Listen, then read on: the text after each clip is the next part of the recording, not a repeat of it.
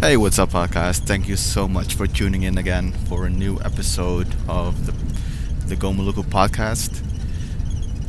It took a little bit more time for me to edit this. No, not to edit, but you have to know that I'm doing everything by myself. So this episode is 1 hour and 45 minutes. Not only do I have to make sure that it sounds okay, but I also have to listen back to it for a second time to make the show notes.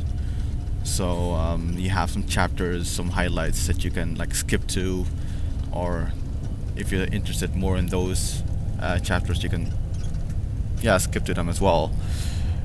So it took me a little bit more time. Apologize for that, but it's up now. So I hope you enjoyed. It is a conversation with Michael Charles. I met Michael through a mutual friend at COP23. Mutual friend was India Logan Riley from Aotearoa, New Zealand. I'm still hoping to get her on the podcast as well, I'm hoping that many other people want to have this conversation as well on my podcast.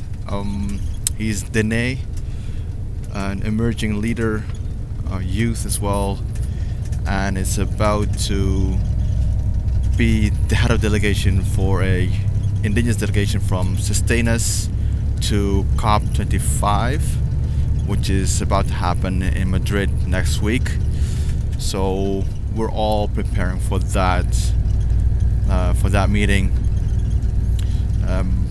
Michael has, since COP23, he has interacted with both Sustain Us, the youth constituency, as well as the Indigenous Peoples Caucus, and he's been very observant. That's what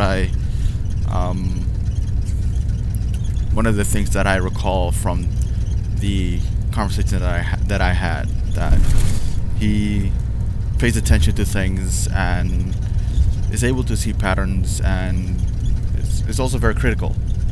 So, which is very good. We talked about a lot of things. It's a 1 hour and 45 minutes about his spear points. So I think the one thing that Michael could really focus on for indigenous peoples in general is the corporate accountability niche, if I may. Not many indigenous peoples are focused on that, and he could be our specialist or a specialist on that. And then because he has a lot of interest in that, very vocal, very intimate with the work in that space. So I think that he's gonna talk about that, and of course his observations, what the caucus did, what they're good at, what they're not good at, and a lot more things. So I hope you enjoy this podcast. Please reach out to Michael on social and let him know what you think. Let him know that you're listening to this podcast, and subscribe and share this with other people as well. And hope you enjoy it.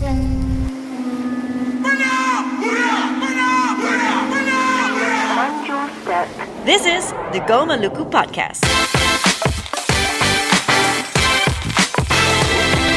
Give us the origin story of Michael Charles. The origin story of Michael Charles. So once upon a time. I like how it starts. I like how you start. So I was born in Arizona, right outside my reservation. I'm from Navajo Nation. I'm Dene. I was born to a half European mom, and then a dad from Navajo Nation, and our two clans based on his parents are the matriarchal clan is the Salt clan, or Ashihi, and then the patriarchal clan is Nikai Dene, or Mexican Navajo. So basically our family comes from the southwest region of the United States, pretty close to the border of Mexico.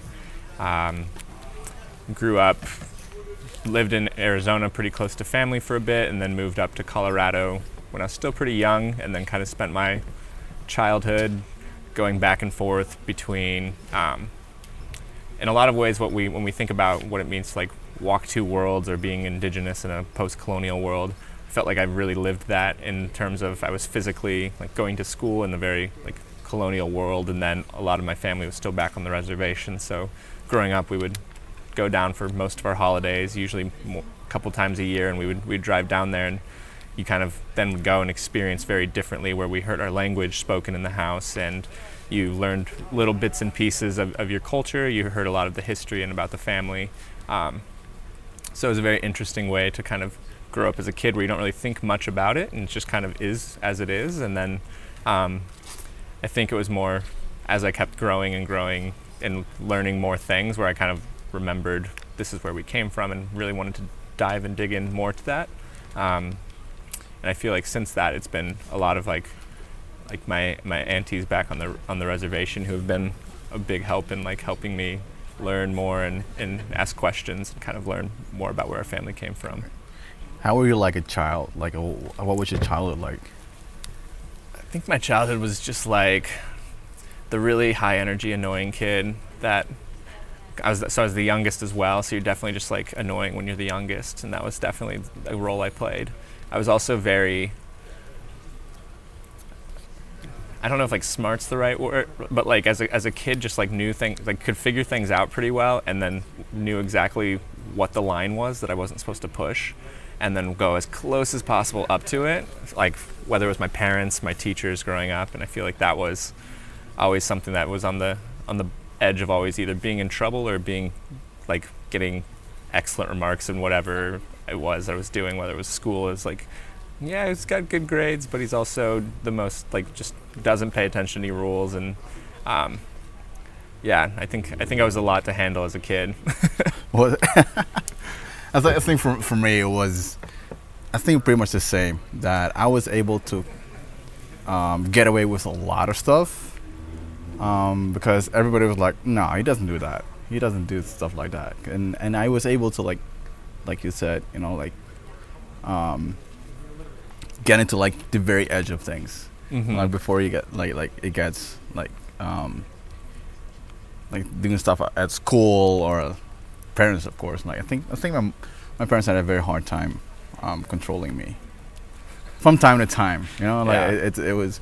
I was okay for the most of the time, but sometimes I could like do a lot of things that I wasn't supposed to do. You know, and so yeah, it made me. I think it made me who I am, actually, just to figure things out. I like to figure things out when I was a kid. Mm-hmm. You know, and I like pushed the boundaries. Yeah. So when I was allowed to just play outside, you know, like my parents always said, all right, you can only play in the field or like at some place, and I was always like, all right, let's see how far I can go. And eventually ended up across town or across the city, you know, in some place, you know. Yeah. Having a hard time finding your way back. But that, for me, like I think that also contributed to the work that we do. Yeah. Eventually, you know, like pushing the boundaries. Let's see what's out there. Like, what can we do? What can we achieve? Yeah. So.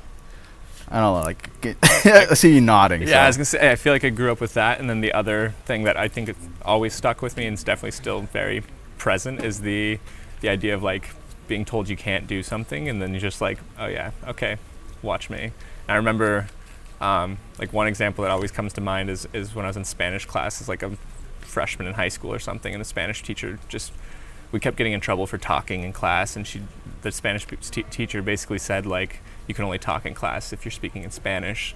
And so I basically learned a level of Spanish that no one ever should know, like, in one night, and just came back and only spoke in Spanish, like, the next day. Just because that was, like, the rule, and I was, as you said, trying to always push the line, and I also knew it would make them kind of mad, and I was always, trying to toy with what I could get away and kind of how to surprise people, I think, and that definitely probably still comes up more in my life than I realize. Right. Yeah. So how's your family doing? Like, you have siblings? Yeah. 2 siblings. I'm the youngest. We're all within about 3-4 years of each other. So we were all in high school together for 1 year, which was How was that? interesting. So my brother would have been a senior, my sister was a junior, and I would have been a freshman that year, and we were all very into like sports and athletics, and so my brother and I actually had to like compete for spots for the first time in our life of, okay, we both made a varsity team, who's going to actually start, and that actually came up to be like an issue more than once where could tell it's not a good thing to be the younger one on the end of that, but it was fun. Yeah, it was interesting. It's definitely weird where like your older brother's trying to like ignore you as much as possible, but we also went to a tiny school. I had 18 that I graduated with, and our high school was probably anywhere from 60 to 70 all 4 years while we were there, so it's pretty hard to ignore each other, and three of us were there at the time, so Right. it was pretty interesting time for us. A quick sidestep. Are they doing the same work that you do? Oh, I don't want to call it work, but like, are they doing the same thing what you're doing right now? No, my siblings are very different from me. My sister's, she's a teacher, teaches high school and wants to coach. So she's gone from a few different schools, but she lives in a small town in Nebraska, so middle of the U.S. And then my brother currently is moved back in with my parents, and he's just got his personal fitness trainer license. So now he's working at a gym. He's back with my parents. So competing with you for the varsity team and everything else paid off. We're still both trying to make varsity. So. No, but yeah, and I feel like there's been a lot of ups and downs for both my siblings, but yeah, I think they're both coming to a spot where they're figuring out kind of what's the next step, and yeah, I guess I'm looking forward to see where they're at. And I think for me it's been interesting because I've been not that I've been out of the picture of the family, but I moved away from the western half of the United States about seven years ago for school and to pursue academics. So I feel like I just take the chances I get to kind of pop back into their lives and see what's happening. But yeah, our family's not really one that just communicates every day. That's just not the expectation. Yeah. You just, when you're together, you check in. Right. So I moved as well from when I started college. When I started studying law, I moved away from the family, and it was exciting and hard at the same time, because I've only known how to grow up with my family around me. And even though I moved into another city, I lived in with my uncle, it was different because you had your siblings around you. So it's almost like you missed like some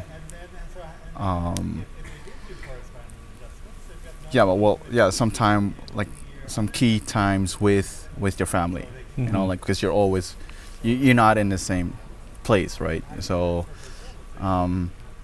so you check in like not every other weekend, but like a weekend once a month or something. You go back and like, you check in, of course, and your mom is happy to see you, and siblings doing their thing. I have 2 younger siblings and 1 older sibling, and the 2 younger ones, they're doing their thing and stuff, and I, in retrospect, I feel that I might have been away out of their lives for I missed a couple of times, actually.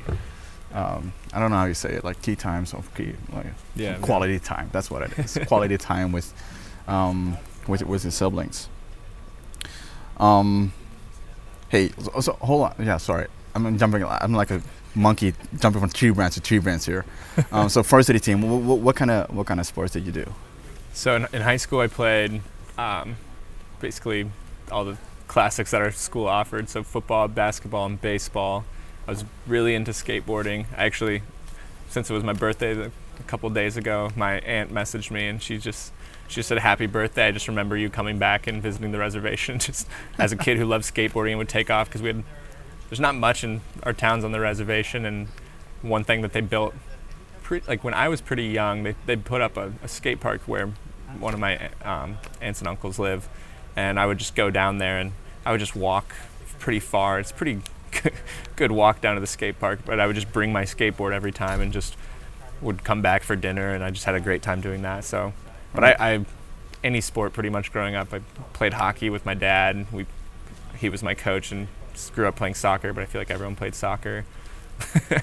Yeah, and now I play, and I ended up playing football through high school, played in college for a little bit, and then when I moved to where I live now in Columbus, I started playing rugby, and that's... Oh, here we go. Yeah, that's... Rugby. That's now the sport that is consuming most of my life. Now we can relate. Awesome. Well, which position do you play? So I came in as a wing, but I feel like everyone who comes in first plays wing because it's the least amount of rules you have to know. You just can catch a ball on the edge and get tackled. Yeah, but well, you're how tall are you? About 6'2". Right. Yeah. So that's pretty good on a wing. Like my height is like, yeah, you can go on a wing. Definitely not.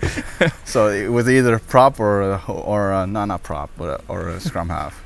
Yeah, scrum half makes sense. Yeah. I now play lock. I've been playing lock for about 2-3 years, but okay. Sometimes I'll come in and I'll go play matches for other teams because in the U.S. there's not very many people who play, and so sometimes teams can be scattered or have low numbers, and sometimes I'll just end up getting a call or a message, and I'll drive 2 hours to go play for a random team the next day, and I'll end up playing the first 60 minutes at lock and then somehow get thrown into fly half for the last 20 minutes and just play 2 completely different positions. Right. But it's pretty much how it works down there. You kind of have to be ready to play wherever since Yeah. we don't have a lot of numbers.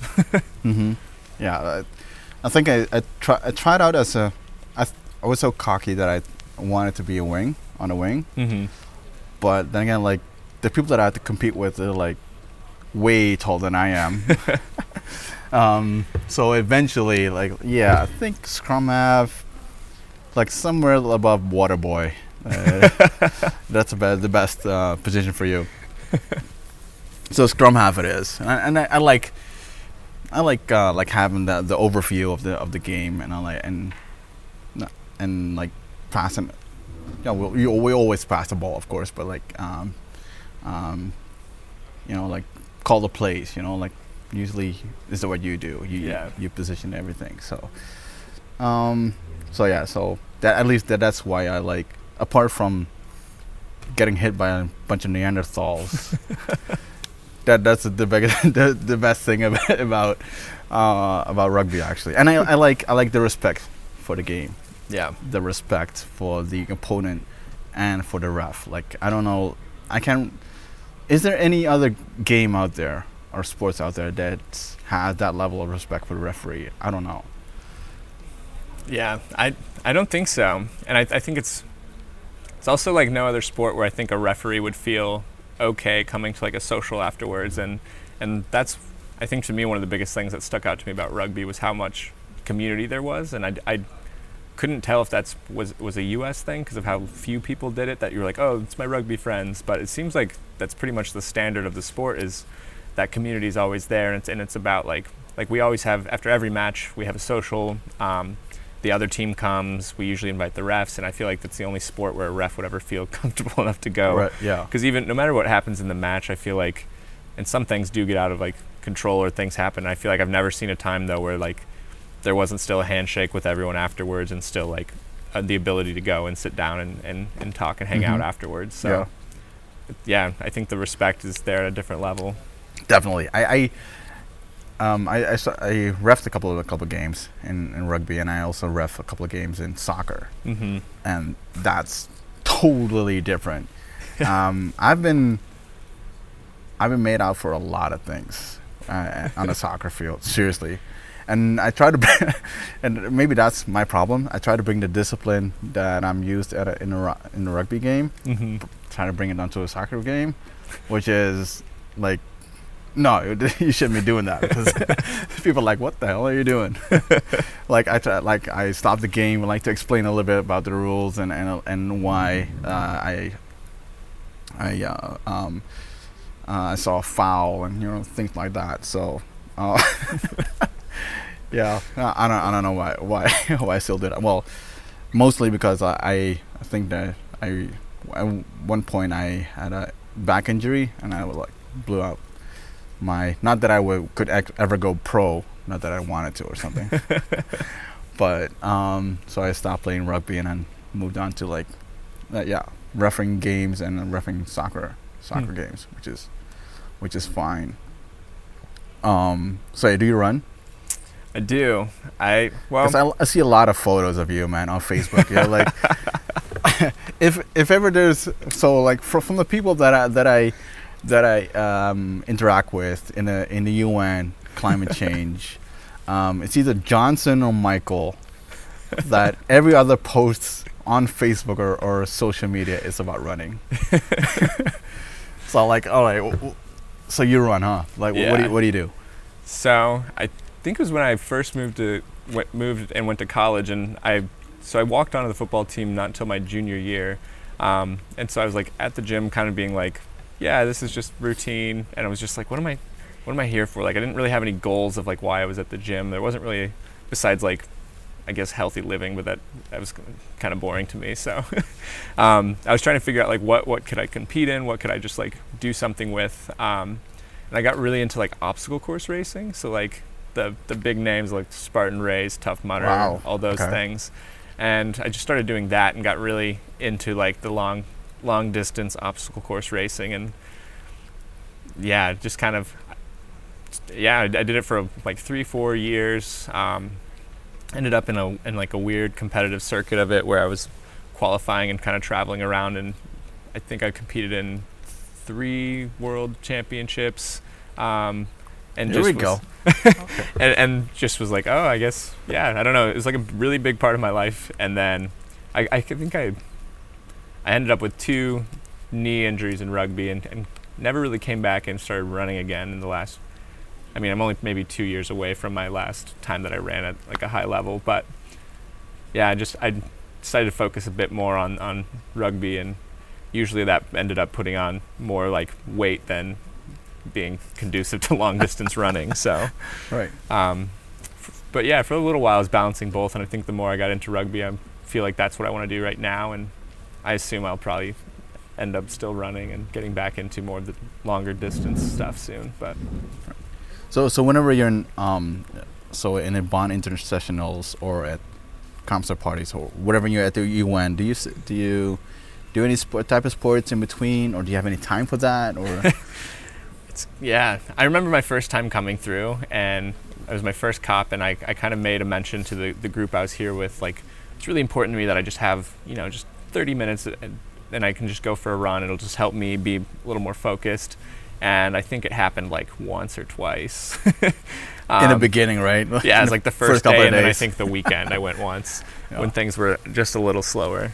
I feel like I end up not prioritizing it, and I feel like I try to just do some things, but usually it's just walking around. But I feel like I end up valuing my time here with people that I won't see as often versus like that time to go run or something. And usually by the time I wake up, I'm not waking up early. I'm waking up as late as I can every morning, trying to get as much sleep as I can. So, not usually, but No, yeah. No, so it was. So when I'm not at the UN, like I try to have like a daily routine. Like so, I get up in the morning, grab a cup of tea, and usually within like 15 minutes of me getting up, I am already outside. Either on my way to the gym or do something, at least some sort of exercise. And I like it. I love it. So like, it gets my day going. So I don't need coffee. I never had coffee actually. Yeah. I hate coffee. Sorry for all those coffee drinkers out there. And Starbucks. But that changes when I get to the UN meeting. Like if it's for one day, it's okay. Like a couple of days, it's okay. But if you're in for a longer period of time, 1 or 2 weeks, man, like you try to keep you like you said, for the first couple of days, you're like, all right, let's do this. Yeah. Let's go for a run on the first day, and the second day you're like, I don't know.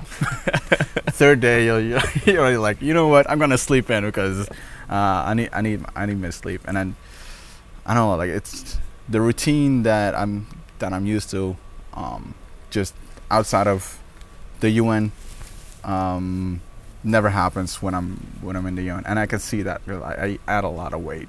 Yeah. Well, as soon as I get the plane back home or train or whatever it is, I'm like, yeah, I have to go on a salad regime or something, or like Gonna go hike 1,000,000 mountains. something like that. I don't know. It's. But then again, it's like you said. It's you prioritize the people, right? The people that you don't often run into when you're back home. Mm-hmm. Tell me about the relationship that you have with the people, like with the because I think what makes you come back? Yeah, I think I'm always shocked how like close you can get to people in such short time when you either spend a lot of like long hours with them, but you're kind of like all in.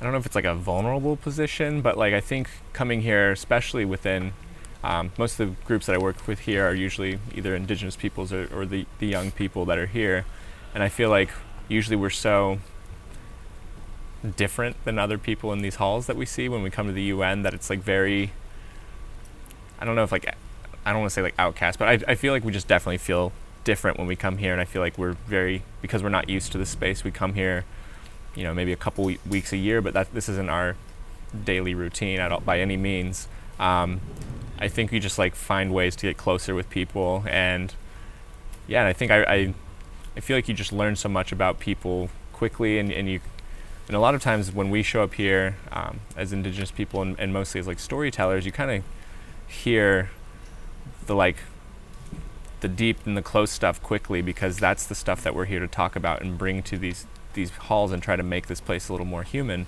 at least I think when we're doing our job well. And so I think you can build these connections and relationships quick, because it's not like if I go and meet someone else for like a conference that might be like more research based or something, and I'm there for a week and I'm not going to meet people for 2 or 3 days and just tell them like, oh, these are all the things that are happening back home and to family members and the people I come from. And here that's like day one. So yeah, I think it's interesting, and I definitely, you kind of never know who's going to come back from year to year. I think there's definitely people that, at least for the younger people, it's hard to say who will be here and the next time you're coming to one of these meetings, but it's definitely the relationships that help make this place more, I guess, like easy to navigate on a day-to-day basis, and as I said, make it feel a little more human. Right. Do you have a I used to have a hard time connecting with when it came in with I would call it veterans. Yeah. And so I was looking for people that were like young, like the youth, mm-hmm. or young at heart. Yeah. And also I had an easier time connecting with them. Yeah. So that's what it's the same with you, right? Yeah. I definitely, I agree with that 100%. And I think that was the first group that I ever got like introduced here to, and that was before I even came to COP. Just like knew one person from an island, and then they got me in touch with people from Te Arawhatu in the Maori in New Zealand. Before I even came to my first COP, I was on, I think I'd checked in with them and had figured out a little bit of what they were going to be up to, and ran into them on like my first day. And it's actually really funny because we were at COIR, the Conference of Youth, and I just heard my name, and it was, do you remember, I think Annie from 2 years ago? I hadn't met her before, and I think someone else with her who I was friends with on Facebook was like, I think that's Michael, but I'd never met them before. And so the one person who didn't know me but was probably the most bold just to say whatever just yelled my name, and I like looking around and I'm like, I don't know anyone here. And that's how I ended up meeting them, was just because someone recognized my picture because we were Facebook friends but hadn't met each other. Okay. Big shout out to India Logan Riley. That's right, yeah. She gave me a birthday shout out and I felt very special. Oh, okay, yeah, she did. Oh, that's awesome. Yeah, I think that from Pacific point of view, she is like a firecracker. Yeah. So she really like, it's a powerhouse. She really brings things into motion. Yeah. And at least from a Pacific point of view, like we're very blessed having her around, at least in the climate change arena. Yeah. Because she, I don't know, like she brings up the kind of energy in the meetings that we have and into conversation that we have that is actually that I always feel that's needed. Yeah. Because sometimes I feel the meetings are so abstract. You know, like it's about like as indigenous peoples, it is our plight to bring the human element back into these climate change talks. You call it negotiations, talks, whatever. But like, it is our plight, and like we have to like humanize it. You know, like you have the elders, and I think that's the strength of the elders and the youth. The elders like bring their knowledge, and the youth bring their demands, their hopes and dreams, right? Yeah. And that's I think that's why I'm very glad to have. Hopefully, she stays on for a lot longer than for a long time. But like, that's why I really like having India Logan Riley, having her around. Yeah, I think too, coming into my first COP and being introduced to her pretty quickly, I think it was very important for me to have someone who could kind of rope me in to the caucus, specifically within the Indigenous Peoples Caucus, because I came with a group who had some familiarity of the space. They'd been coming. Our organization has been coming for like 15 years or something to COPs, but they've never really engaged too much with the Indigenous Peoples Caucus, and so to kind of have someone to kind of rope me in and get me up to speed was extremely helpful. And I think I felt when I came back in Poland last year, I think I felt much more able to do work than sit and observe. And I think it took me like a full year of like engaging where I could and learning bits and pieces. But I think it took me take some time here to like figure out, okay, what's actually happening. If I want to get something done, how do I do it? How do I propose new ideas? How do I support work that's going on? So especially as young people, it's so easy to come here and just sit and be like, well, there's just things happening everywhere, almost to an overwhelming point where, and you don't even know what parts you're invited to, what you can say. Do I just go sit in a bunch of rooms and listen? What am I supposed to be listening for? And I think it takes a while to do that. And I was just really grateful to have someone to kind of help rope me in and catch me up over that first year. And then I think that's really important when we think about bringing in other Indigenous youth and stuff too, is how do we make sure that there are people to accept or welcome them, accept them, and catch them up to speed a little bit. And without, I think, other either mini veteran youth and people that have been here to kind of pass on the torch, as we were even talking about a little bit earlier, that's, I think, such a huge aspect to making sure that youth find a place to actually do meaningful work here and bring those stories, and then feel an energy to come back and do that again in the future. Right. So I would imagine that not just youth, but people come in with their hopes and dreams, and I always tell them immediately you have to like manage your expectations. Yeah. Can you tell me a little bit about how you came into this arena, like with what were your hopes and dreams, like I think that would be very interesting. Yeah, I think so. I first kind of got pulled in and engaged with the organization that I ended up coming to COP with Sustain Us. I kind of started feeling, so I was sitting, I'm a PhD student right now, and I was sitting kind of at my desk, and when all of Standing Rock unfolded, which was during the time of Marrakesh. 2015. Yeah. I think it was at COP22 is when that kind of all unfolded. Yeah. And I was just kind of sitting and working at my desk, and I always felt like my education was supposed to be a gift to my people, thinking about how many people were involved and my ability to kind of learn and keep going and be supported by a full community as I went through my schoolwork. And I think I'd always had that mindset of like, I need to be sitting here so that I can do my work and eventually serve my people.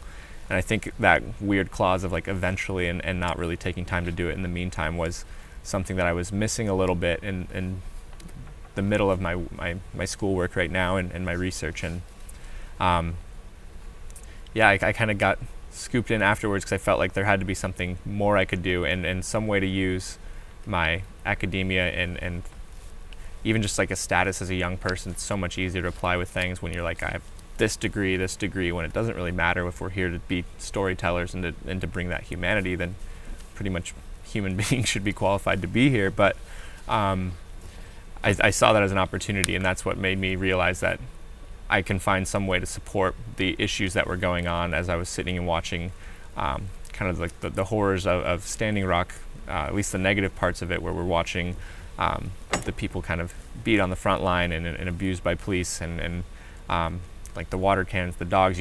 I had to sit and like watch all that, and I felt very helpless, and I felt like this was a way, saw this as an opportunity to kind of use some of this background that I had and credentials in whatever sense of the word, that if I could be here, maybe there was something that could happen within the negotiations that might help and protect our people back home.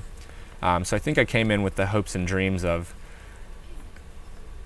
I mean, I guess the end goal is just to have our people cared for and to have them be able to have, like, our hopes. I guess my hope and dream is that everyone back home can have a hope and dream and have a chance to pursue it. And I think you just watched how these different impacts of human rights was really, for me, the main focus. And I think what really got me in the environmental track was watching how many environmental-based organizations would show up to these rallies for Standing Rock and come in, and we would, a lot of us as natives back home, we would host and be asked to do like these drum circles and be speakers and pray, and we would show up and do that, and then these kind of other environmentalists would kind of completely change the messaging and talk about how the oil was bad, but I couldn't get past the fact that the human abuse was the worst part. And I think that's what needed to be here, was more these stories of protection, and not just oil's bad, CO2 in the air is bad, because that all is connected and that does impact our people. But when you see those immediate threats, it's hard to ignore that. And I felt like a lot of the work that was happening outside of our indigenous communities and indigenous resistance was just that, was missing a lot of that human rights aspect. And I think we see that very often here in the halls, as we have been advocating for indigenous rights and human rights language in a lot of these texts. Right. But I think going back, I guess, to your question was kind of what did I show up with those hopes and dreams, and what was the expectation? I think I probably came in pretty blindly, though, the first time. I've just had no idea what to expect. I think I saw my role as to just be someone here to bring and share stories and let people understand what's happening, at least from what I knew of the issues back home in the U.S. based indigenous peoples, and specifically back home on our reservation as well. Right. And as there, to me, it's about making sure, like you said, making sure that our peoples, so not just my peoples, but like Indigenous peoples in general, or humanity, Mm-hmm. can survive and thrive. And then we need the planet. So if there's one condition for human survival, it's a planet. Yeah. So like we need the planet, and for me, I only came into the whole climate change side of the United Nations 2015. Mm-hmm. I was like by accident. Seriously, I was like, hey, can you fill in for me? Like, sure. I don't know what's going on, but at COP21. So like, if ever there's a point that you should come in prepared, it was COP21. But I went in unprepared, and I think for me, like the only thing that I could do was the experience that I have within the UN system, and to provide value. So like, all right, this is what I have, and how can I help? And I just chose to like, all right, let's fill in the gaps. Like, where are the gaps, and how can I fill them? And eventually, I started to develop this hope and dream. So I didn't really have an hope and a dream actually when I came into the climate change area. I developed it over time. I'm like, oh wow, so yeah, this is what we can do. This is what we can do in terms of advocacy, and how we can help indigenous peoples or small islands to survive, and then how we can be resilient and adapt or fight climate change. Like that's been my frustration actually. In also, so with hopes and dreams comes frustration of me, right? Yeah. That we're all talking about climate adaptation and mitigation, but not about fighting climate change. So all these conversations that we have that they are having, so the United Nations is organizing actually, that we are part of, mostly is about mitigation and adaptation. Whereas, well, what happened to fighting climate change? Seriously, what happened to it? like you gave up? Like, seriously, what's going on? And I think that's one of the things that we as indigenous people should we continue doing. That keep that ambition high and keep that aspiration high. That we as a people should be continue to fight climate change. Yeah. And it sounds very logical to us.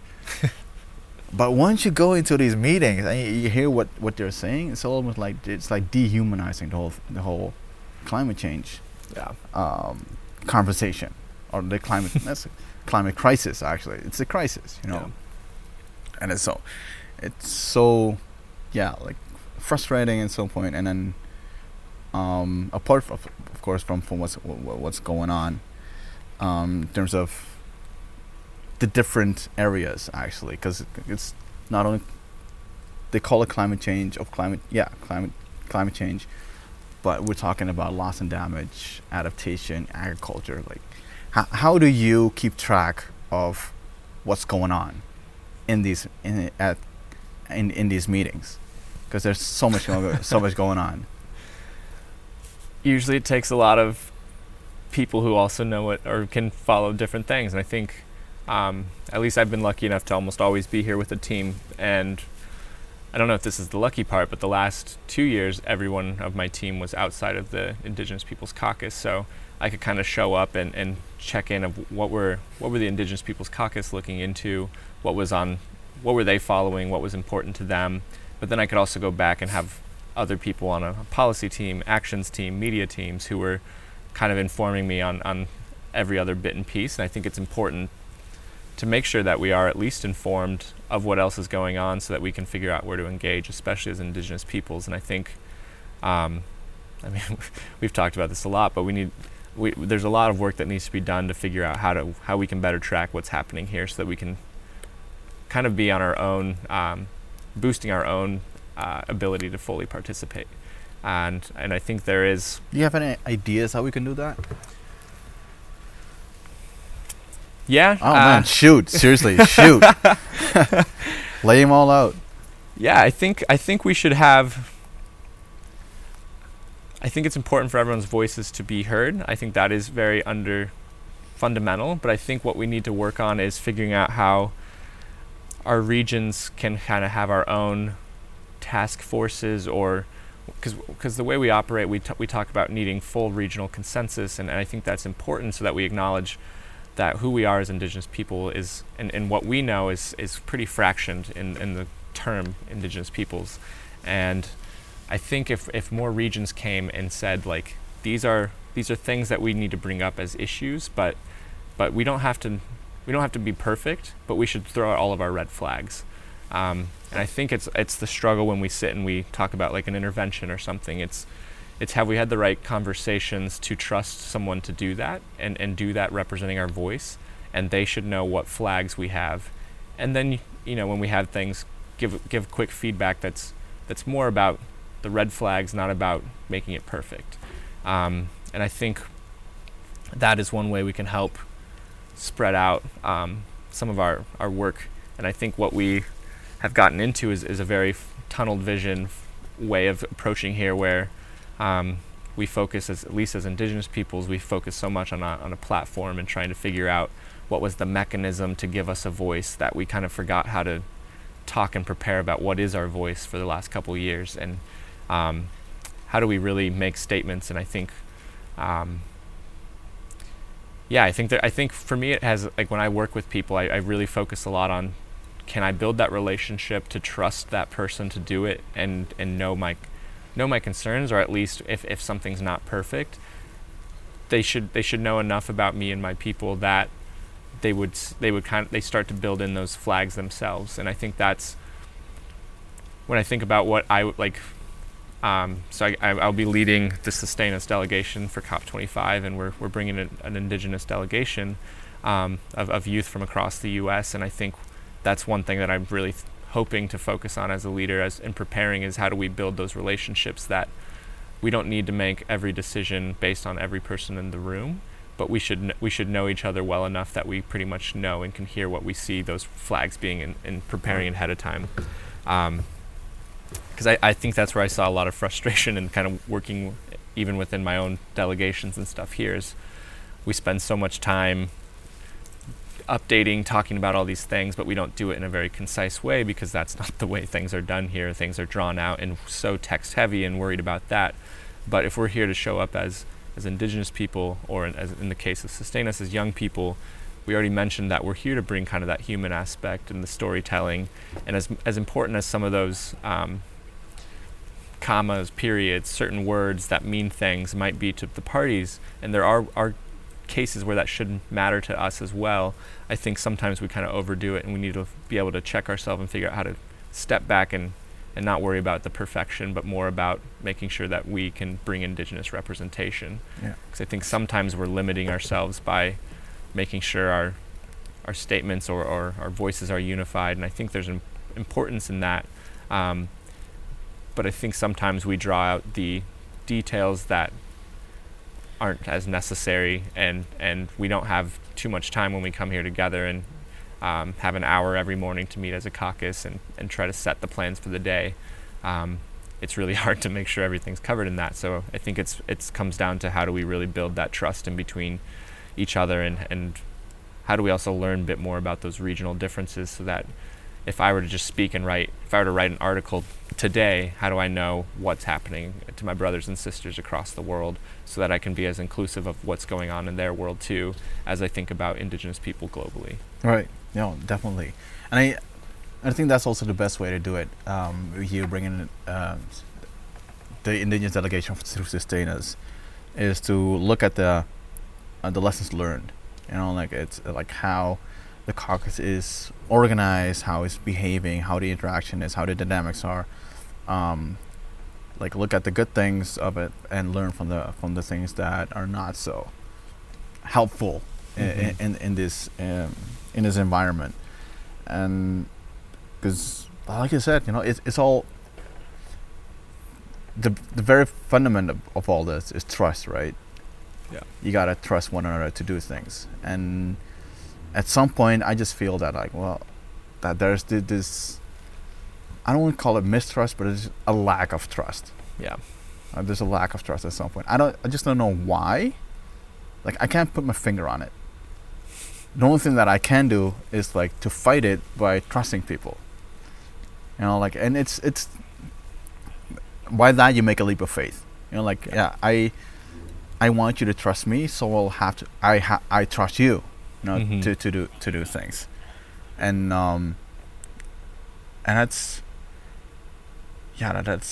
something that I've been sort of for the last couple of years in the caucus environment. I've been co-chair for a while, for like a year, and I always, what bothered me was that there were so many things that we needed to focus on, so many streams, so many avenues that we could use actually, but we were only focusing on one. Right? And I just couldn't get the people actually to organize ourselves. All right, so this group focuses on this, that group focuses on, I don't know, agriculture, that group focuses on accountability or something, you know, but it's all like there was a bottleneck into one process. Yeah. And is there anything out there, like you work with a lot of constituencies, for example, well, you like said yourself, Sustain Us and youth NGOs. Is there anything that we can learn from them that you're like, hey, that's a very good thing that they're doing, and that indigenous peoples ourselves might be helpful for us? Maybe. I don't feel like I have really good examples, but I feel like I've experienced maybe some more some of the results, but I also am not sure if. I also think I might have been just like taking advantage of the way that their systems work to get things done the way I thought would help indigenous people the best. And as we go through a much kind of heavier process to make sure that what we say here has unanimous approval and support from indigenous people across the world, there's a lot of other NGOs that are like, well, there's the speaking opportunity, someone just needs to do it so that we look like we're participating. And I've been able to snag that a few times for other constituencies and go up and just talk about my experience as an indigenous person, not on behalf of our caucus, but just as however I fit into whatever that constituency. But just here I am as a indigenous person with these different thoughts, and this is what I know, and here's what I just want to say. And the only the upside to that is they're able to spread out to a lot of other things. As long as one person says, hey, I'm a young person, I want to speak at this event, they have that flexibility to do that. Wow. What they're going to say could be, it's kind of throwing a blind trust, and I know it hasn't always worked out in their favor, and they've had some issues with that, but I think there's a way to. We're not a big caucus, so we don't have, when we think about our caucus and our ability to make sure we're reaching out, and as long as we have someone who's willing to do some of the work, I don't see why we shouldn't be supporting that in whatever that is. And just even like a pretty basic, like, yeah, this is this is the overview of the issue. We have this, like, either a good thumbs up, thumbs down, and then you tell your story and what you know about it. Because I think when we talk about even representation as indigenous people, it's so complicated because usually we're there as the only indigenous person in the room. There's not necessarily other people who will be there, and we kind of see this over and over again. Well, if we don't throw someone in the room, we just know that there's not going to be someone there because the process wasn't made to have us in the room. So if we need to keep kind of fighting and showing up to be there, I think it's important to take the time we have and make statements when we can, whether or not it's on behalf of the constituency or behalf of one person and their experience using the platform of the constituency. And I think that's why we have it, and that's why we have a platform, and that's why we have all these things, is because we've constantly been trying to fight for voices and representation, but I don't think we always bite at every opportunity that comes because we kind of want to move slow and intentionally, which is in a lot of ways really, really good. And I think that's important because we always have to kind of stay accountable to our communities and the people that, but at the same time, I think maybe there's other prep work that we could be doing. I don't know if it's necessarily across the year. I know last year going into Poland, it was really helpful in our 2 days before we started COP of just what are the main things we're following and what are the stances of indigenous peoples, because then no matter where you went to speak, it doesn't really matter which of these bodies are here. They all have some sort of piece where if we talk about representation or if we talk about human rights, I think we're our two main things that we talked about for COP24. That fits in and applies to almost any place we could possibly speak here. And so I think there are some fundamental things that we should just agree on, and I think we do, and not worry so much about that nuance and let the nuances kind of lay where they do, because in the end we're all just kind of humans speaking on behalf of our experience. Other than that, though, I feel like, and I don't even know if that's a good thing for their organizations, how easy it has been to kind of swap us or snag a spot and go speak last minute. But other than that, I feel like there's a lot of dangers that they've had too, of negatives of not being able to make sure everyone in the room's heard. And what I've always felt, as especially working with organizations where I'm the only indigenous person, is that it doesn't really matter who's in charge. It's the people who have it's almost like a it's almost a way of thinking. We think that leadership is directly related to like productivity, and in a lot of ways that comes out here is in work plans, texts, documents, whoever's typing the most, who's becoming the leader in the group. And I think that's what's pretty important about having an Indigenous Peoples Caucus, is I don't see that here. We respect our elders, whether or not they're here making Google Docs. We all have our role, and we have a less hierarchical respect for that. Of we all have our role, we're all equally valuable here. And I think what I really don't like in working with a lot of the other organizations is it's who made the most Google Docs that week. That's like who made the strategy and action plan, and whether or not that actually is going to mean anything is a whole nother story. But then you show up, and when you're following certain things, it's usually those people that somehow have tried to validate their leadership and their voice. And I feel like a lot of times when you're the only person in a room, I could just care less what's on those texts. And so I feel like I've had a lot harder time trying to figure out how to bring in Indigenous culture, value, the storytelling, kind of slowing down enough to not... Okay, actually I have another thing, but it's more on the... It's the opposite. What I think we do well as an IPO group that is not helpful in other groups. And that's more on the I guess it's the case of not just worrying about just kind of escaped me. I guess I was thinking more about like the kind of that level of productivity and what it meant. I just got it back. I feel like a lot of the time, that reason why a lot of these constituencies are coming here and focusing so much on the most text, the most documents, the most preparation, strategy docs, is it's not really about the content, it's about the validation to be here.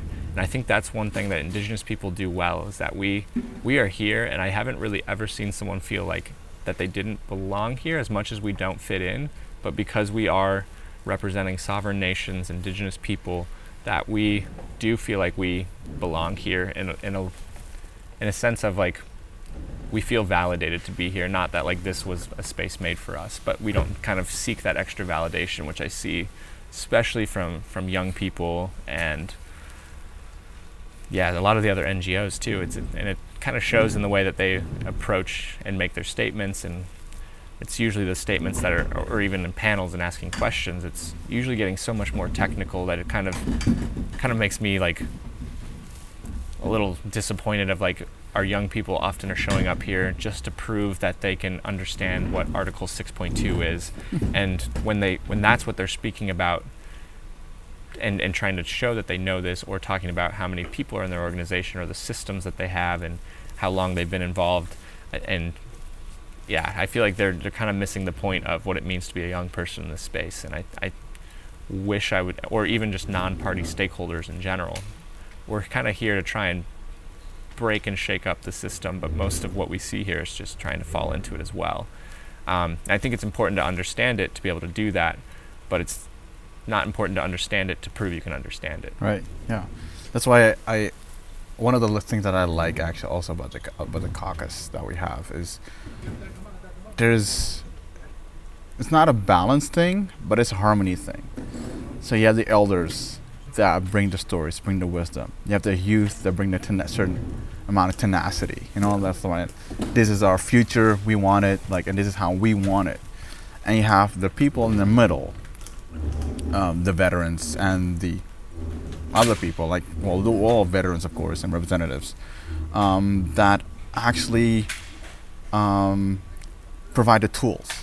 Mm-hmm. And all that. So if speaking for myself, the only thing that I know how to provide a tool is by bringing my human rights experience in this work. Yeah. And also, so for example, I focus on Article 6, and also there's one of the remaining items that needs to be resolved before COP25. A lot of human rights aspects in there. All right, I'll focus on this one, and I'll make sure that there's Article 6 in there. It's like finding your niche, yeah. In all this. How can you provide value by looking at, all right, what is that I can bring? What can I bring to this meeting? And without um, trying to make it look like you are an expert. Like you said, trying to make as much Google Docs as you can, or try to plagiarize the entire Paris Agreement. Like, I don't care about that. Yeah. The only thing that I care about is that I know how to use it. Yeah. I know how to use the Paris Agreement, the UN Declaration, and everything else, and then use it to our advantage, or to advance our our objectives and our rights. And that's for me. And I thought there's a lot of people out there that we work with that have their own, some are agriculture, some are adaptation. And I think I'm segueing right now into what I think that's becoming your niche a little bit right now. And I think that's something that has been on our radar for a while as an Indigenous Peoples Caucus. But nobody actually engaged in it, and I think you're jumping into that void, you're jumping into that gap, and that's what I think that's all that you do. Actually, we jump in those gaps, and that's corporate accountability. Am I right? Mm-hmm. Like, tell me a little bit about that, man. Like, I think I think from an Indigenous point of view, you're the expert on that, from a caucus point of view. Yeah. So what? Basically, what's going on here right now is there's been a lot of campaigning over, I think, like the last 4 or 5 years about this idea of conflict of interest, and we see it so built into, I think, society. Like when I'm working at a university, I have to know if any of my research ever has conflict with a certain technology, if I could possibly profit off of my research as just purely academic and not to be published, or not like as a patent. And I think we see that everywhere, and we saw it in like World Health Organization in the way that certain like fast food companies and stuff get less say about what actually reports come out about them or what's labeled good or bad. And for some reason here, that's just like not being defined, addressed in any way, when it's so built into even the issue of climate change. And I think I also learned that it wasn't necessarily new, and I think Hindu had given an intervention on it at the last intersessional, if not earlier than that as well. And so it's this whole idea of how do we bring in conflict of interest, and this idea that if there's corporations and industries that are making money off of their activities that are causing climate change, and namely fossil fuel industries and industrial agriculture, they're profiting off of all of these issues that we see violating the human rights of us as Indigenous people and really everyone across the world at this point. Why are they still in the room when we have been fighting, 24 years and we got a platform, and now we've had every bit of voice we've had in this room we've had to fight for, yet really from the beginning and formation of the UNFCCC, industry was there. And I think it's interesting that we see them as, in a lot of ways, this process sees them as partners, and we all need to work together, which is, but I think working together would be different if there wasn't that fundamental contrast or conflict in the way that their business models and their priorities are set, and the way we've just seen it play out in the world. It's not like they've been so well behaved in the way that they treat people, industries, especially like across the US. When we think about industries, are the same ones who are proposing these pipelines through sacred burial grounds and then making sure that that's happening at all costs, not listening to the ideas of human rights, indigenous sovereignty, but they're the ones that are hiring mercenaries to silence the resistance. And you see all of the lobbying and kind of withdrawn information of the impacts of climate change back in like way before this became a global issue. We know that those fossil companies, their scientists knew that this was going to happen. And there's no one there that's really holding them accountable on a global level. But that's why I think we're all supposed to be here. And that's supposed to be the supposed goals of the UNFCCC as well, is to bring real solutions to at least lower emissions, if not fight climate change. They're trying to mitigate, adapt, and bring solutions that will actually protect and save people. But as we see and keep inviting corporate influence in here, there's been this cold capture over these negotiations that when it's all just becoming about the financial, the business of it, you can see the these companies are having huge lobbying efforts with a lot of the bigger countries, and right now what we see is a few specific global north countries that are really blocking this, and because they have a pretty big power, or at least voice here in the UNFCCC, they're able to strong arm a lot of smaller countries or umbrella groups and things like that. And we even saw that within just the first couple days here, of people kind of coming back off their stance of where they're strongly for or against because of this different idea of strong arming.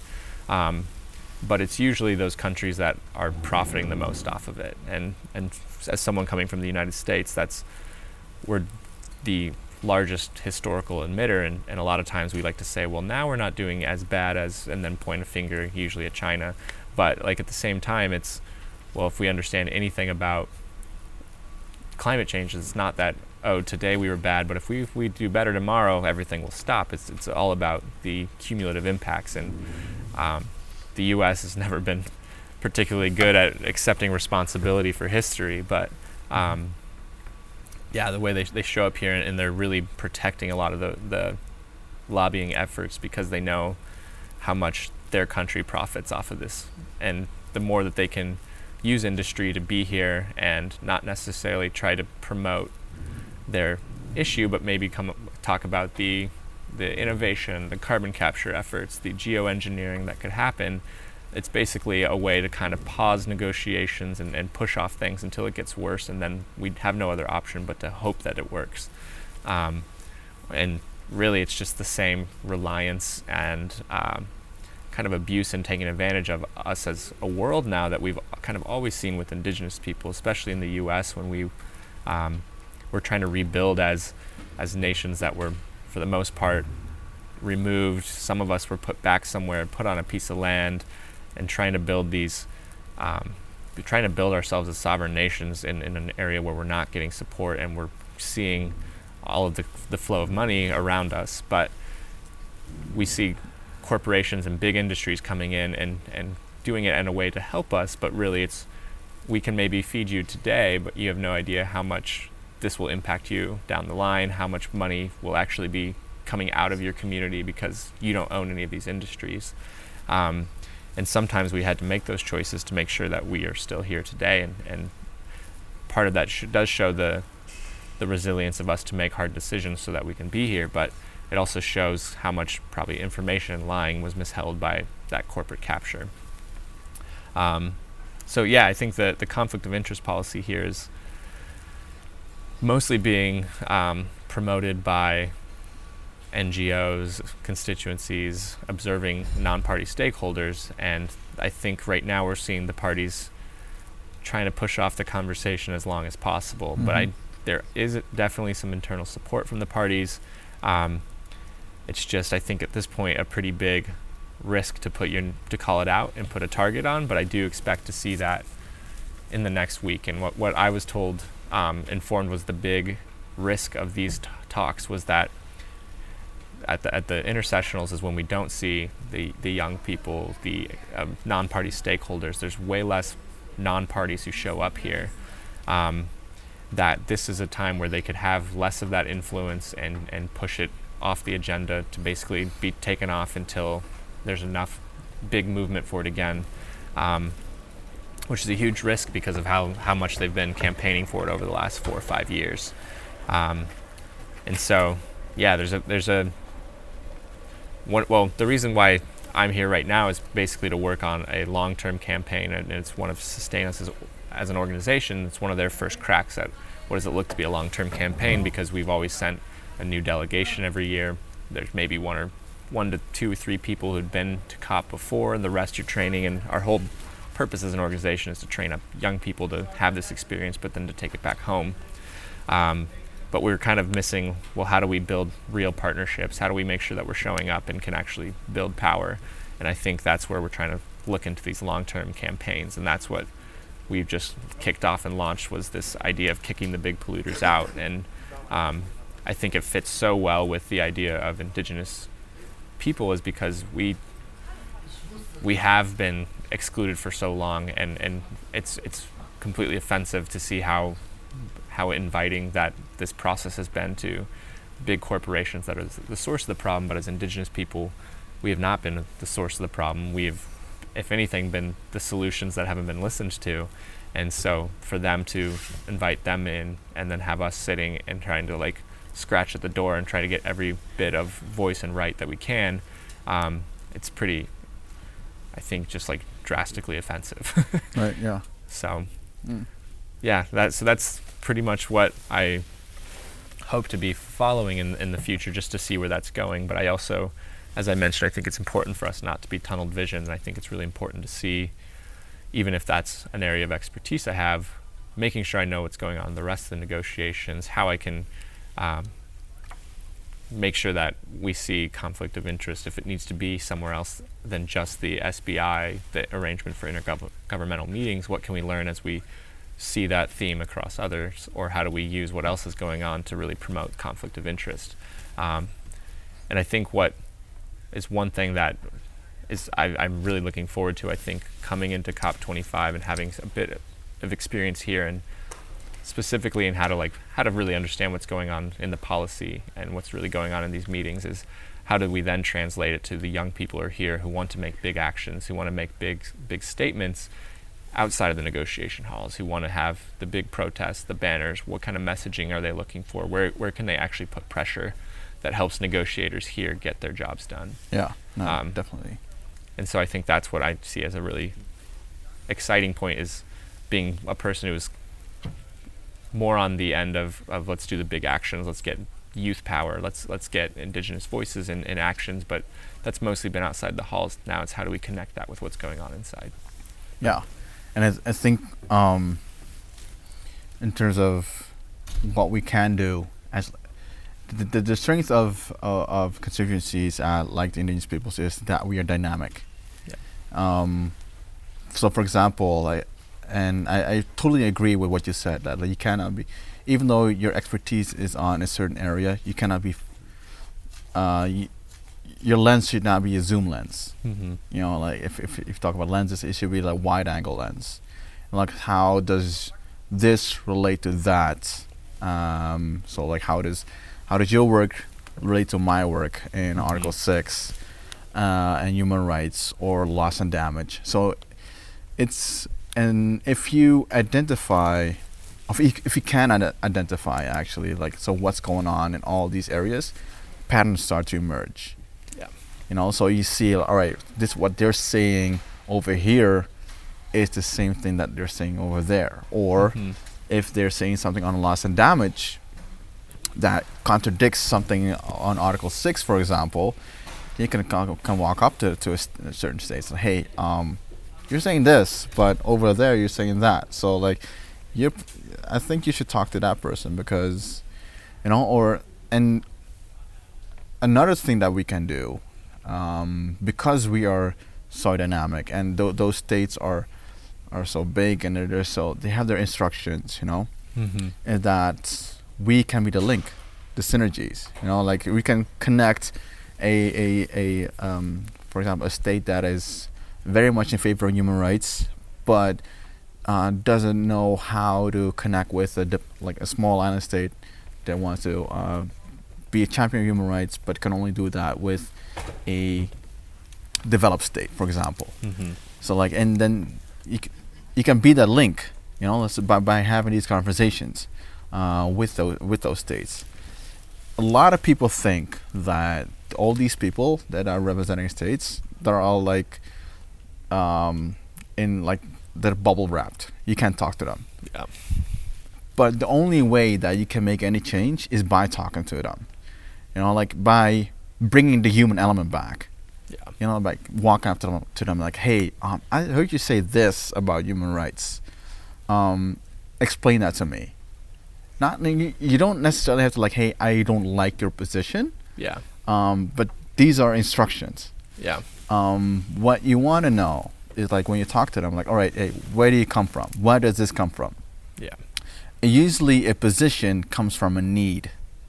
So like, what do you need? Like that's what you can't ask them, like, what do you need? Because they'll say like, I need coffee. You know, like, all right, I'll get you coffee. Get me my human rights done. Yeah. But it doesn't work that way. You know. So you have to, like, by having these conversations, by having human interaction. You can't do this over email. Yeah. You know, like you see it all the time. Like, most of the negotiations happen outside. Yeah. You know, so like you have to go into, like, these conversations with them, and try to, for your position, for your priority, provide context. Yeah. All right, this is why my priority. This is why we need it. Mm-hmm. And just build them. Like, it's all about strengthening their position. If they're on human rights, strengthen them. All right, this is what you can say. Like, if so, they'll probably say, and they're so upfront. Most of them Yeah. are so upfront. Like, well, I want to promote human rights, but I will get this when I say this. Mm-hmm. Then it's up to you. Like, all right, let's provide him with him or that particular person with the arguments. Like, all right, if they say this, you can say that. Mm-hmm. It's about being that little voice in the back of their heads, you know, Yeah. when it comes to. I'm using human rights as an example, but you can definitely use this in, like, conflict of interest or corporate accountability. Yeah. Because mostly, what I've experienced over years is that it's out of fear that they're not doing it. Mm-hmm. It's that they want to, but out of fear they're not doing it. So it's your role as a constituency or as a person, to take away that fear, Yeah. by empowering them. So, like, it's no use by condemning people. Like, well, you're not being tough enough on human rights. You should be stronger on human rights.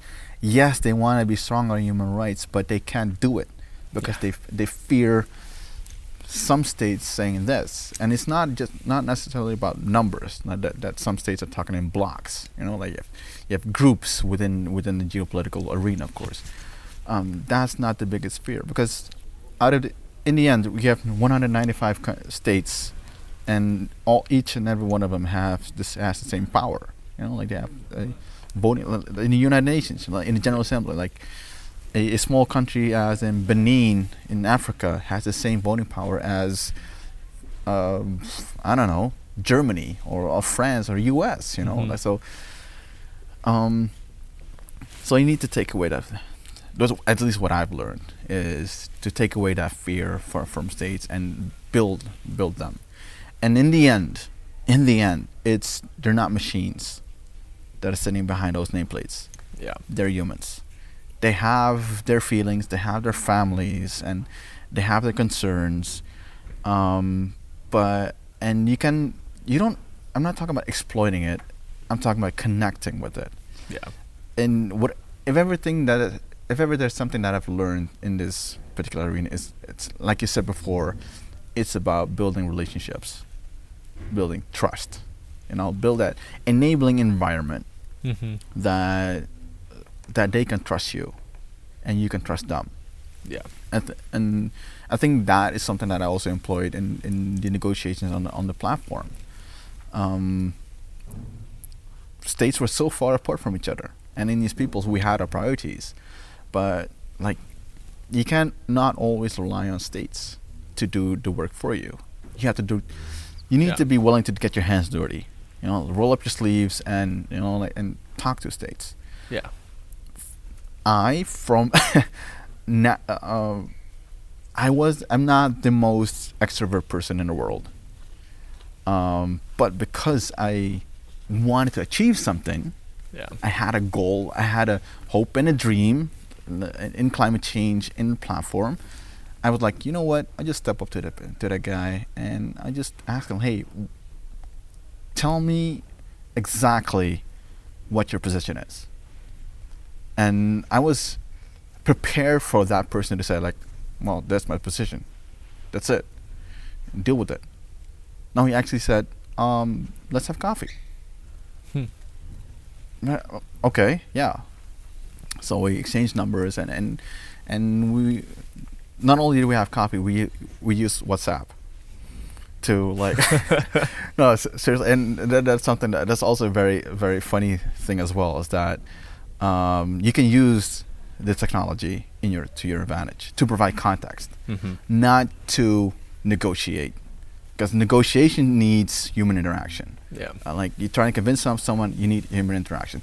A lot of things can get lost into translation. Not translation, but like, when you text people. Yeah. So the only thing that you can do is provide context. Yeah. Like, all right, this is where I come from, and you and that person will explain a little bit. So when you meet each other, you have a much better understanding of where you come from. And those are the things that I wish that we did a lot more.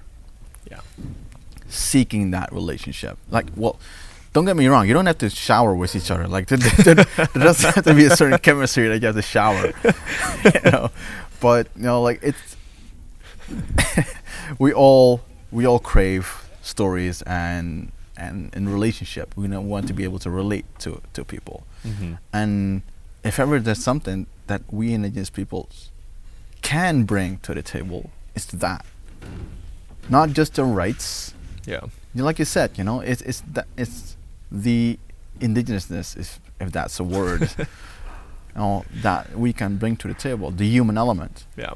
You know, and that's something that I think we can amplify, and especially from a young perspective like yours. You know, like you're young and indigenous. Congratulations. You know, you got it. You got it. Not that I'm old, but you got it. You know, so yeah, just I don't know. This was a little bit my spiel over here at the UN. So, yeah. I was listening. I wrote down a few things that I caught just to speak on a little bit of each. And I think the first thing you mentioned was being wide-angled and how important it is for us to be indigenous people here and or just as people here to be able to keep that wide angle of understanding what's happening. I think that's so closely related to our cultures and our knowledge systems is that's why we understand things a lot differently than people's, because our whole indigenous traditional knowledge is built on trying to figure out how things connect and trying to understand that. And we know that everything's connected, and we a lot of times our knowledge has been a result of trying to figure out exactly how. And what we don't know, we leave up as either we weren't meant to know or something we'll figure out later in due time. And I think that's interesting because even like in our culture, that's like why we have the clan system, is you try to figure out how people are related just through their introduction.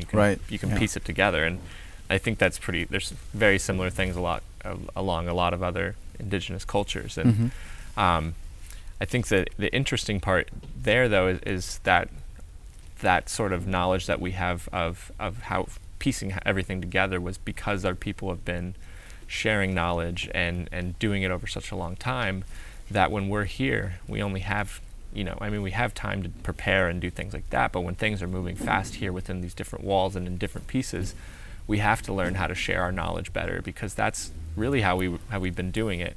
And if we can do that, learn how to do that here and how to make it a faster process, then I think we're onto something when we talk about, not necessarily when we talk about increasing our ability to really work in the system, but we really increase our understanding so that we can use it to our benefit to understand how our culture can really impact this place.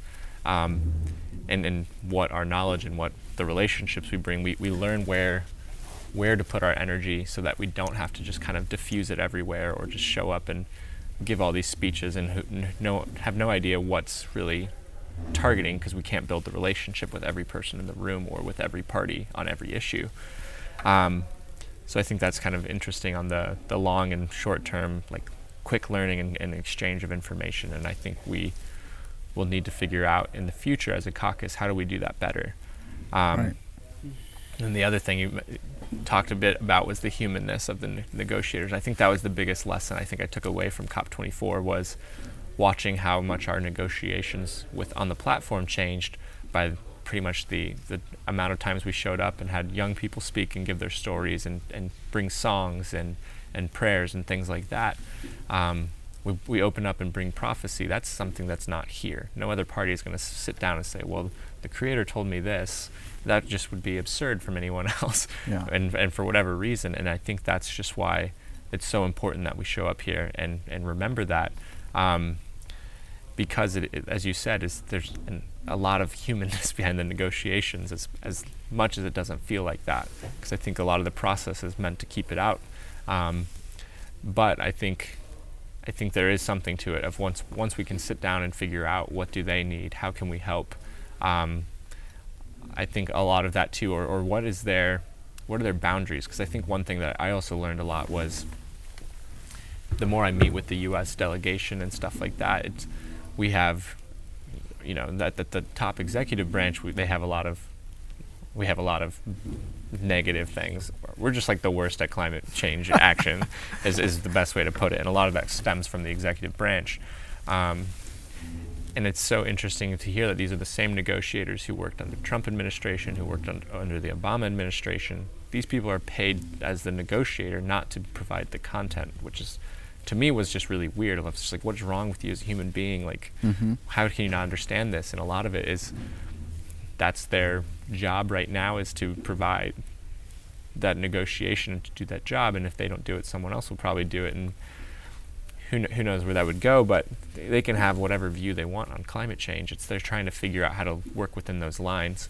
And I think that's what our job is as constituencies, as young people not here in the halls when we talk about civil and large-scale society action, is the more that we can do to disrupt and make elected politicians feel like they're making the wrong decisions, the more those circles and those red lines open up for these negotiators.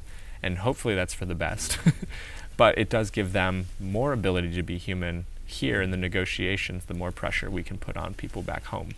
And I think I feel like I learned a lot of that last year, and also just kind of watching a lot of the platform negotiations. I felt like there's like flipped overnight. We were just like, these are the parties that are blocking, and we'll never get there. And then just like, it just happened. And a lot of it was the work of relationship, and I think a lot of it had to do, we heard a lot of feedback too about like how nice it was to start these negotiation sessions off with ceremony or with song or with prayer. And I think the more that we can learn to shake up things like that and try to open up the negotiations, that's where we'll see that real work done, as you mentioned, and that's where we see those red lines either open up or the negotiators become more bold to press on that red line, as we both mentioned that we did since we were kids. How can they push the line? It all comes back, right? It's all comes back. That's right. Yeah.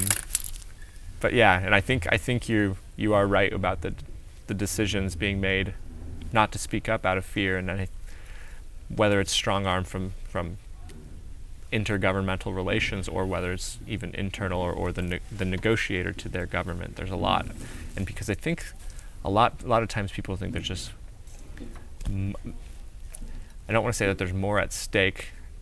A lot of time people think there's more at stake to say something, but I think we're at a time right now in trying to deal with climate change that we're at a point where it's a lot more at stake to not say something, especially if it's something that will push this forward, right? And bring any sort of real solution that can help our people globally. Right. Yeah. No, absolutely. Man, it's like if I look back at the negotiations, like it was like the moments that really humanized the whole thing was when Elder Howard Thompson shared stories just out of the blue. That really like humanized the whole thing. When, like you said, we shared dances and songs and chants, and that really humanized the whole thing. And I've never been to a caucus that has been so amazing the day after the final negotiations, that the states and indigenous peoples like in such a euphoric state that we accomplished something together. And a lot of people out there, the people like, yeah, you guys are sellouts, but like you need to be in there. You have to be there, and like because it's such a feeling that I experienced, at least that I experienced, that we climbed to something. We broke new grounds. We did something new, innovative. Actually, it's not actually innovative. It's just actually what we've been doing for since time immemorial, right? As indigenous peoples. The only thing is that they're catching up to us. Yeah. Actually, and then that's so fascinating. And then hopefully that, and with COP25 is coming up in December. And are you going to Santiago de Chile? Mm-hmm. Ah, amazing. How do you prepare for that? How do you prepare for a meeting like COP or SB? Yeah. Well, this year's going to be a lot different because I mentioned that I'm leading the delegation, and this will be my first time actually leading it, which I think will just come with a whole bunch more. I don't even know if responsibility is the word, but at least in my head, the logistics are blowing up. How do I bring 12 people and housing, flights, all of that, fundraising, budget? So that's going to be new for me. But I think in general, and it also depends from year to year how much we've learned, but also working on teams, we always have our team that prepares. And I think what I've learned is the more that we spend our time working on our strategy and our plan, not just getting caught up on what happened last year and understanding what we might be walking into, but what is our goals of our delegation? How are we going to show up? Both years that I've been here, we've tried to pre-plan actions of what would be the big thing that we go out and do, and it's really hard to do that because the biggest messages are going to be ones that are actually reactive to what's going on in here, that might actually get attention because it relates. And I think a lot of times that when we did that, we became really bad at engaging with other whether it was constituencies, whether it was other NGOs, other organizations. We were like, let's partner. We want to get 300 people at this action, but by the way, we already planned it all, and here's your role. And it's because we spent so much time preparing, we never let in the room for other people to contribute. And then when we wanted to show up and be partners, we did it very poorly. And so I'm weary of having a lot of set plans, but I think, we've talked about this already, but what I see as being the biggest thing that our delegation can do in preparation is build that relationship. Right. There's a lot to do in terms of information of just what are you about to get into, especially for a bunch of first timers. Right. That's important, but I don't think let's pull out the paper and put it on the wall and put our 3 main talking points, our objectives. I think that's when it's important to do maybe once we're all here and stuff like that, and we start to get a feel of things, but so many times we're trying to do that 4 months in advance, 6 months in advance, trying to figure out what this is, and then we show up, and every time we talk to someone and learn something new and think, oh, maybe we didn't have it right 6 months ago, that becomes almost in conflict with what we came up with, and therefore it was a waste of our time, or then we somehow become negotiators with our partners and saying oh, we allowed you to do this, and so now we need this, or we lost some of this. We met you halfway, or we met you a little bit on one bit of the whole plan that we wrote, and therefore you're a bad partner because you're asking for us to change. And I think that has been a lot of my biggest frustrations of working with this working with broad U.S. youth delegations. And not that we shouldn't prepare, but I think it comes down again. There was a lot of self-validation. We're here to do this, and our Google Drives are insane. There's probably I don't think I've read half the documents, but So I think that has been what it has been in the past, of just a lot of information thrown at you. But we did a lot of strategy planning and things like that, and I think maybe less than that is important. Of just let's know what's going on there. Let's know what's going on outside. Let's make sure that when we're gonna once we figure out who our delegation is and we have this delegation, let's introduce them to the caucus beforehand. Let's even if it's over email, let's just let them know we're showing up.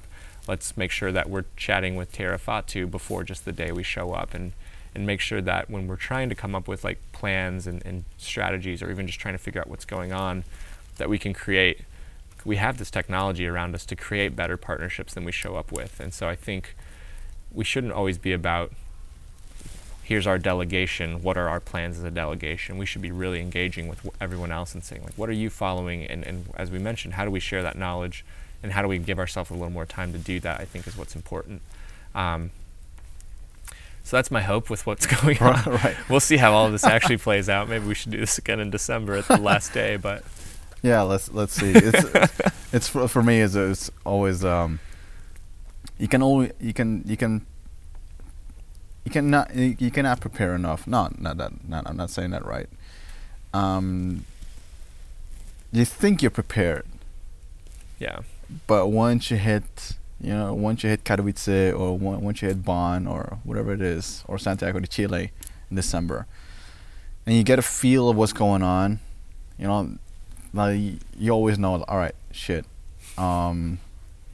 this is something else, so it's something different. So we have to adapt. So like, it all comes down to how how good are you thinking on your feet, so it's about how good are you at like adapting and I'm not saying that you're changing, but like how do you yeah. So and I think with the experience of the Te Ara Whatu crew from Aotearoa, New Zealand, that was amazing last year. Now you were part of the youth crew as well, so I don't want to I don't want to give them too much props because you were part of that group as well. And I think actually because the first week of COP in Katowice was on a platform, of course. Mm-hmm. All right, we got that. Second week was on a rule book. And my experience was that most of the work that was done was by the youth, was by yourself and Te Ara Whatu. Can you remember the like? I think it was a coach effort. I called an emergency meeting about because there was something going on the rule book, mm-hmm. and it was like immediately the youth, all right, yourself, like, all right, let's check out with constituencies, let's do this. The other photos, all right, let's how can we prepare for this? And it was the youth that mostly carried the entire caucus for the second week, mm-hmm. like hands down, seriously. Like if there's, gotta give you guys respect for that, because I cannot even imagine what we would have done without you guys, because it was, because we're so dynamic, they're just, like, so maybe called hungry, but like you want to do something, like you saw that there's a problem. The states were all like, yeah, platform, Indigenous peoples, human rights, yeah. Next minute, like they throw you under the bus when it comes to the Paris rule book. And then we all had to like change in an instant, mm-hmm. we were like celebrating, popping champagne and everything else. No, seriously, we weren't drinking champagne at all. I don't for those people listening, we weren't drinking champagne. And then the next minute we were like, all right, shift into gear. And it was mostly the youth that actually was like, all right, how do we do this? And it was such a great feeling of, at least for me, and some people that were doing the same, working with me as well.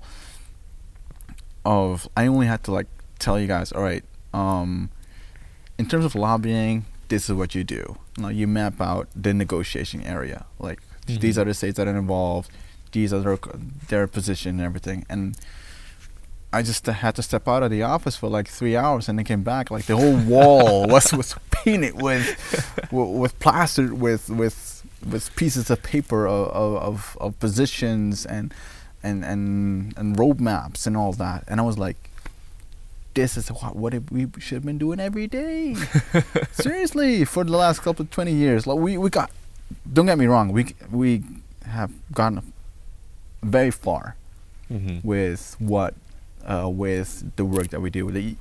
You gotta recognize Grace Balawak and all those people that have been instrumental since the very get-go when these people first entered the UNFCCC arena. You gotta respect them for that.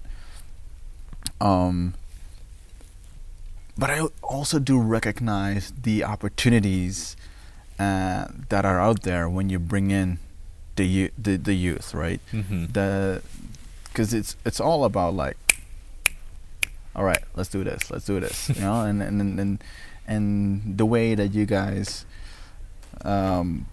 handle things, get yourselves organized, and I remember that they all were like, "Fuck, this is next level shit, man." I'm like, they were like, "I haven't eaten yet." Well, I haven't eaten all day. I just had water in the morning. And I tried to go for a run in Katowice.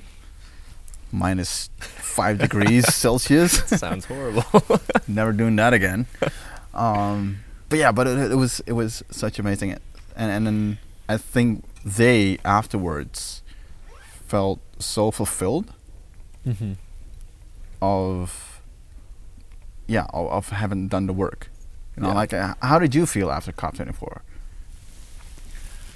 Yeah, I think COP24 was interesting because I felt like we had a lot more wins from coming out of our Indigenous caucus and the work there, that like going back and reporting to my other delegation, I kind of forgot they existed like literally the whole time.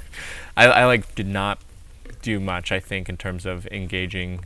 Well, I did a lot of the actions and some of the big actions work when it came back to just kind of organizing people and giving even like some of us who were working more on policy, like, here's another thing you can try, and like getting them out to some of the bigger actions and some of the we all ended up, I think Terra Fatu, we all got on the one that blocked the stairs on the last day. Oh yeah. So I think there was good chances to balance, and that wouldn't have happened without showing up with the delegation I had, which really did a lot of that organizing of big actions, and it allowed me to do a lot of the work with the Indigenous Peoples Caucus, then come back out and without having to necessarily plan too much, but saying like, here's what's going on and what's important to us. If anything, you plan the action, let us know if we can speak or something to have some of the messaging. And I think there was some ways to act with that, but I think I felt out of my delegation probably the most, I felt leaving very positive, especially compared, I also felt like I had a little bit more energy than when I left in COP23. I feel like that time I was just completely exhausted. Me too. Yeah. It took me at least a week. Yeah. To get my energy back. Like I don't know what it was. Maybe because I've been to, well, if I go to New York for human rights meetings or Geneva and I'm away for 2 weeks or 1 week, I'm not as run down as 2 weeks of COP. Yeah. Like as soon as I get back in the airplane already, I'm like, I'm done. Stick a fork in me. I'm done. Yeah. You know, and I need at least 7 days because my whole rhythm is like, it's all over the place. Yeah. And I don't know what. And I try to take care of myself. Like, how do you take care of yourself when you're in a COP? Well, you don't run, of course, but like yeah, I think. And any practical tips for people out there? You know, the new delegates. Yeah, I think for me, it was important to have that, like, building those relationships that we said, like, another shout out to India is like we would do so much work that we would make sure things got done, but I don't even know how much of this was because we were sleep deprived, but then there was always plenty of time to, like, in the middle of our work, kind of let loose and be weird, silly, ridiculous, and still be able to have enough focus of like knowing when enough time to do that, and then know what the next step is that you have to do and when the next deadline is, and be confident that you can make it. But yeah, and then so much of that just like being able to relate with someone about kind of how ridiculous this whole experience is too is enough to keep you a little more sane, or more insane. I don't really know, but at least you're there with someone else. But yeah, I think like India was always someone for me that I got to have a lot of that time, especially being away from my delegation for a lot of the work and trying to support Indigenous peoples in the caucus, and also as Indigenous people representation in actions and figuring out how to really engage other people. You always have to have some sort of relationship, or those people that you can have that little break, no matter how small it can be. A lot of times it's just that important. And yeah, I think kind of depended on the year. I always knew those people that were kind of my go-to of like, I can either talk to you about work or vent, or I just need to not talk about anything for a little bit. And yeah, just on the finding those people, whether it was when we were in COP23, we had like an hour train ride back. Everyone was stinks. We were all so far away that like I just had to find the right people to get on that train with and make sure that we could just kind of debrief and hang out or do whatever we needed. And then throughout the day, I think it's as dehumanizing as this is, trying to find those faces in the crowd, just running into people that you can stop and have that a human conversation. A wild idea here, but yeah, making even in just running, just making sure that like you're kind of keeping your eyes up and paying attention to other people too, and just making sure you're embracing all those relationships around you, I think is really what's helped me. Yeah. And I think at the same time too, there's something about, and when we talked about preparation, this is one thing that kind of stuck in my head, is there's a lot of things that you can't prepare for. And I think for me, the most valuable things that I can't prepare for is bringing who I am and bringing my culture and understanding that. And when it comes to how do I prepare for COP, it's been my whole lifetime of trying to learn more about who I am, who my family is, what our values are, what our knowledge is, more about our culture. How does it tie into this? It's that whole lifetime of trying to piece things together. And now we're just dealing with a new issue, but my whole lifetime I've been trying to piece those things together. Now I just have to figure out what the new story is right now. And I feel like that's been, to me, the most powerful moments I've had where I felt like people were listening to me, was when I had a chance to put that all together and display it here in whatever platform that was, whether it's an intervention, an action, an article.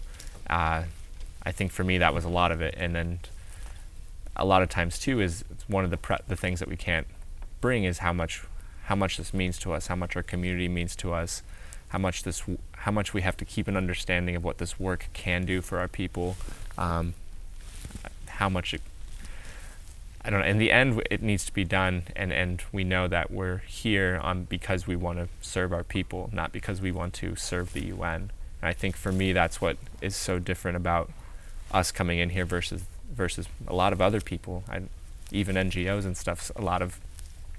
When this work is kind of about self-serving or whatever it could be, trying to do something good but at your own expense, there's a lot more at stake when you're really based and focused in your community and trying to figure out how to lessen that. Like, you think about everything going on at home and you think about, oh, I only slept a couple hours tonight and now I have to run and do this. It feels like nothing. And I think that's something different that goes on here, especially when you're Indigenous, and thinking about how many people, when we show up to our rooms, it's not just us. When we show up in a room to speak or when we show up to do work, it's not just us. It's all of our ancestors who supported us to get here, and all the community there that's still with us.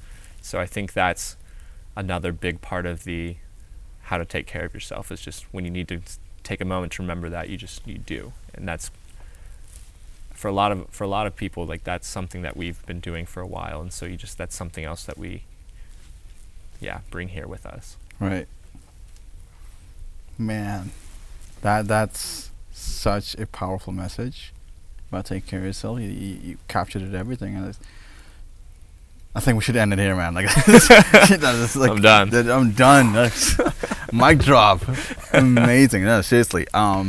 We're definitely gonna talk somewhere like after COP, like, and then because I definitely want to pick your brain a little bit more.